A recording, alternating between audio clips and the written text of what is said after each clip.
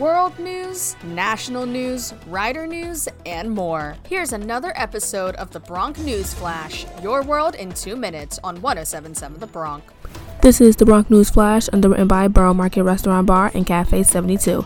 For the most unique breakfast, brunch, and lunch experience in Mercer County, you must try Cafe 72 in Ewing.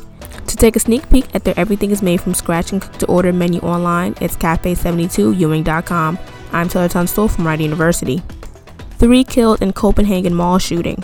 Local authorities say a shooting at a mall in Copenhagen, Denmark leaves 3 dead, several wounded, and some civilians hospitalized in critical condition. According to Danish police, thousands of civilians were evacuated from the Royal Arena venue next to the mall, which was scheduled to hold a Harry Styles concert, but was canceled following the shooting. Copenhagen head of police Søren Thomasen says officials arrested the suspect 13 minutes after receiving the first emergency call about the shooting. Thomasen said the victims include 2 17-year-olds and a 47-year-old man. Last World War II Medal of Honor recipient will lie in honor at U.S. Capitol.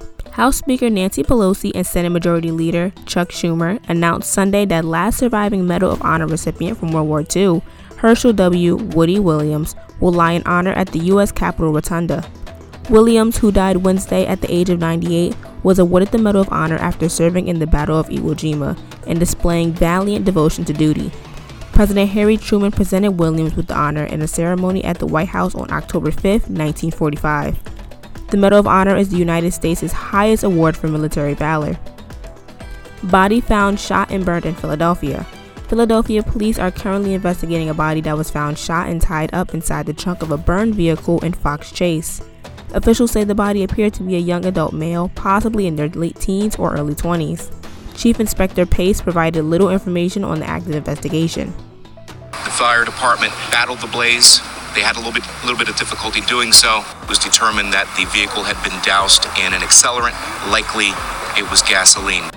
Officials say the body was tied at the hands and head and also located a bullet wound on the head. According to preliminary forensic evidence, officials believe the male was shot just before the car was set on fire. That's all for this episode of the Bronc News Flash, underwritten by Cafe 72 and Borough Market Restaurant Bar. Exceed your culinary expectations at Borough Market Restaurant Bar in Pennington. From handmade paninis, homemade soups, and fresh pasta to fresh steaks, chops, and seafood, Borough Market Restaurant Bar will excite your palate like no other restaurant in Mercer County. To make reservations online, it's Borough Eatery Bar. I'm Taylor Tunstall.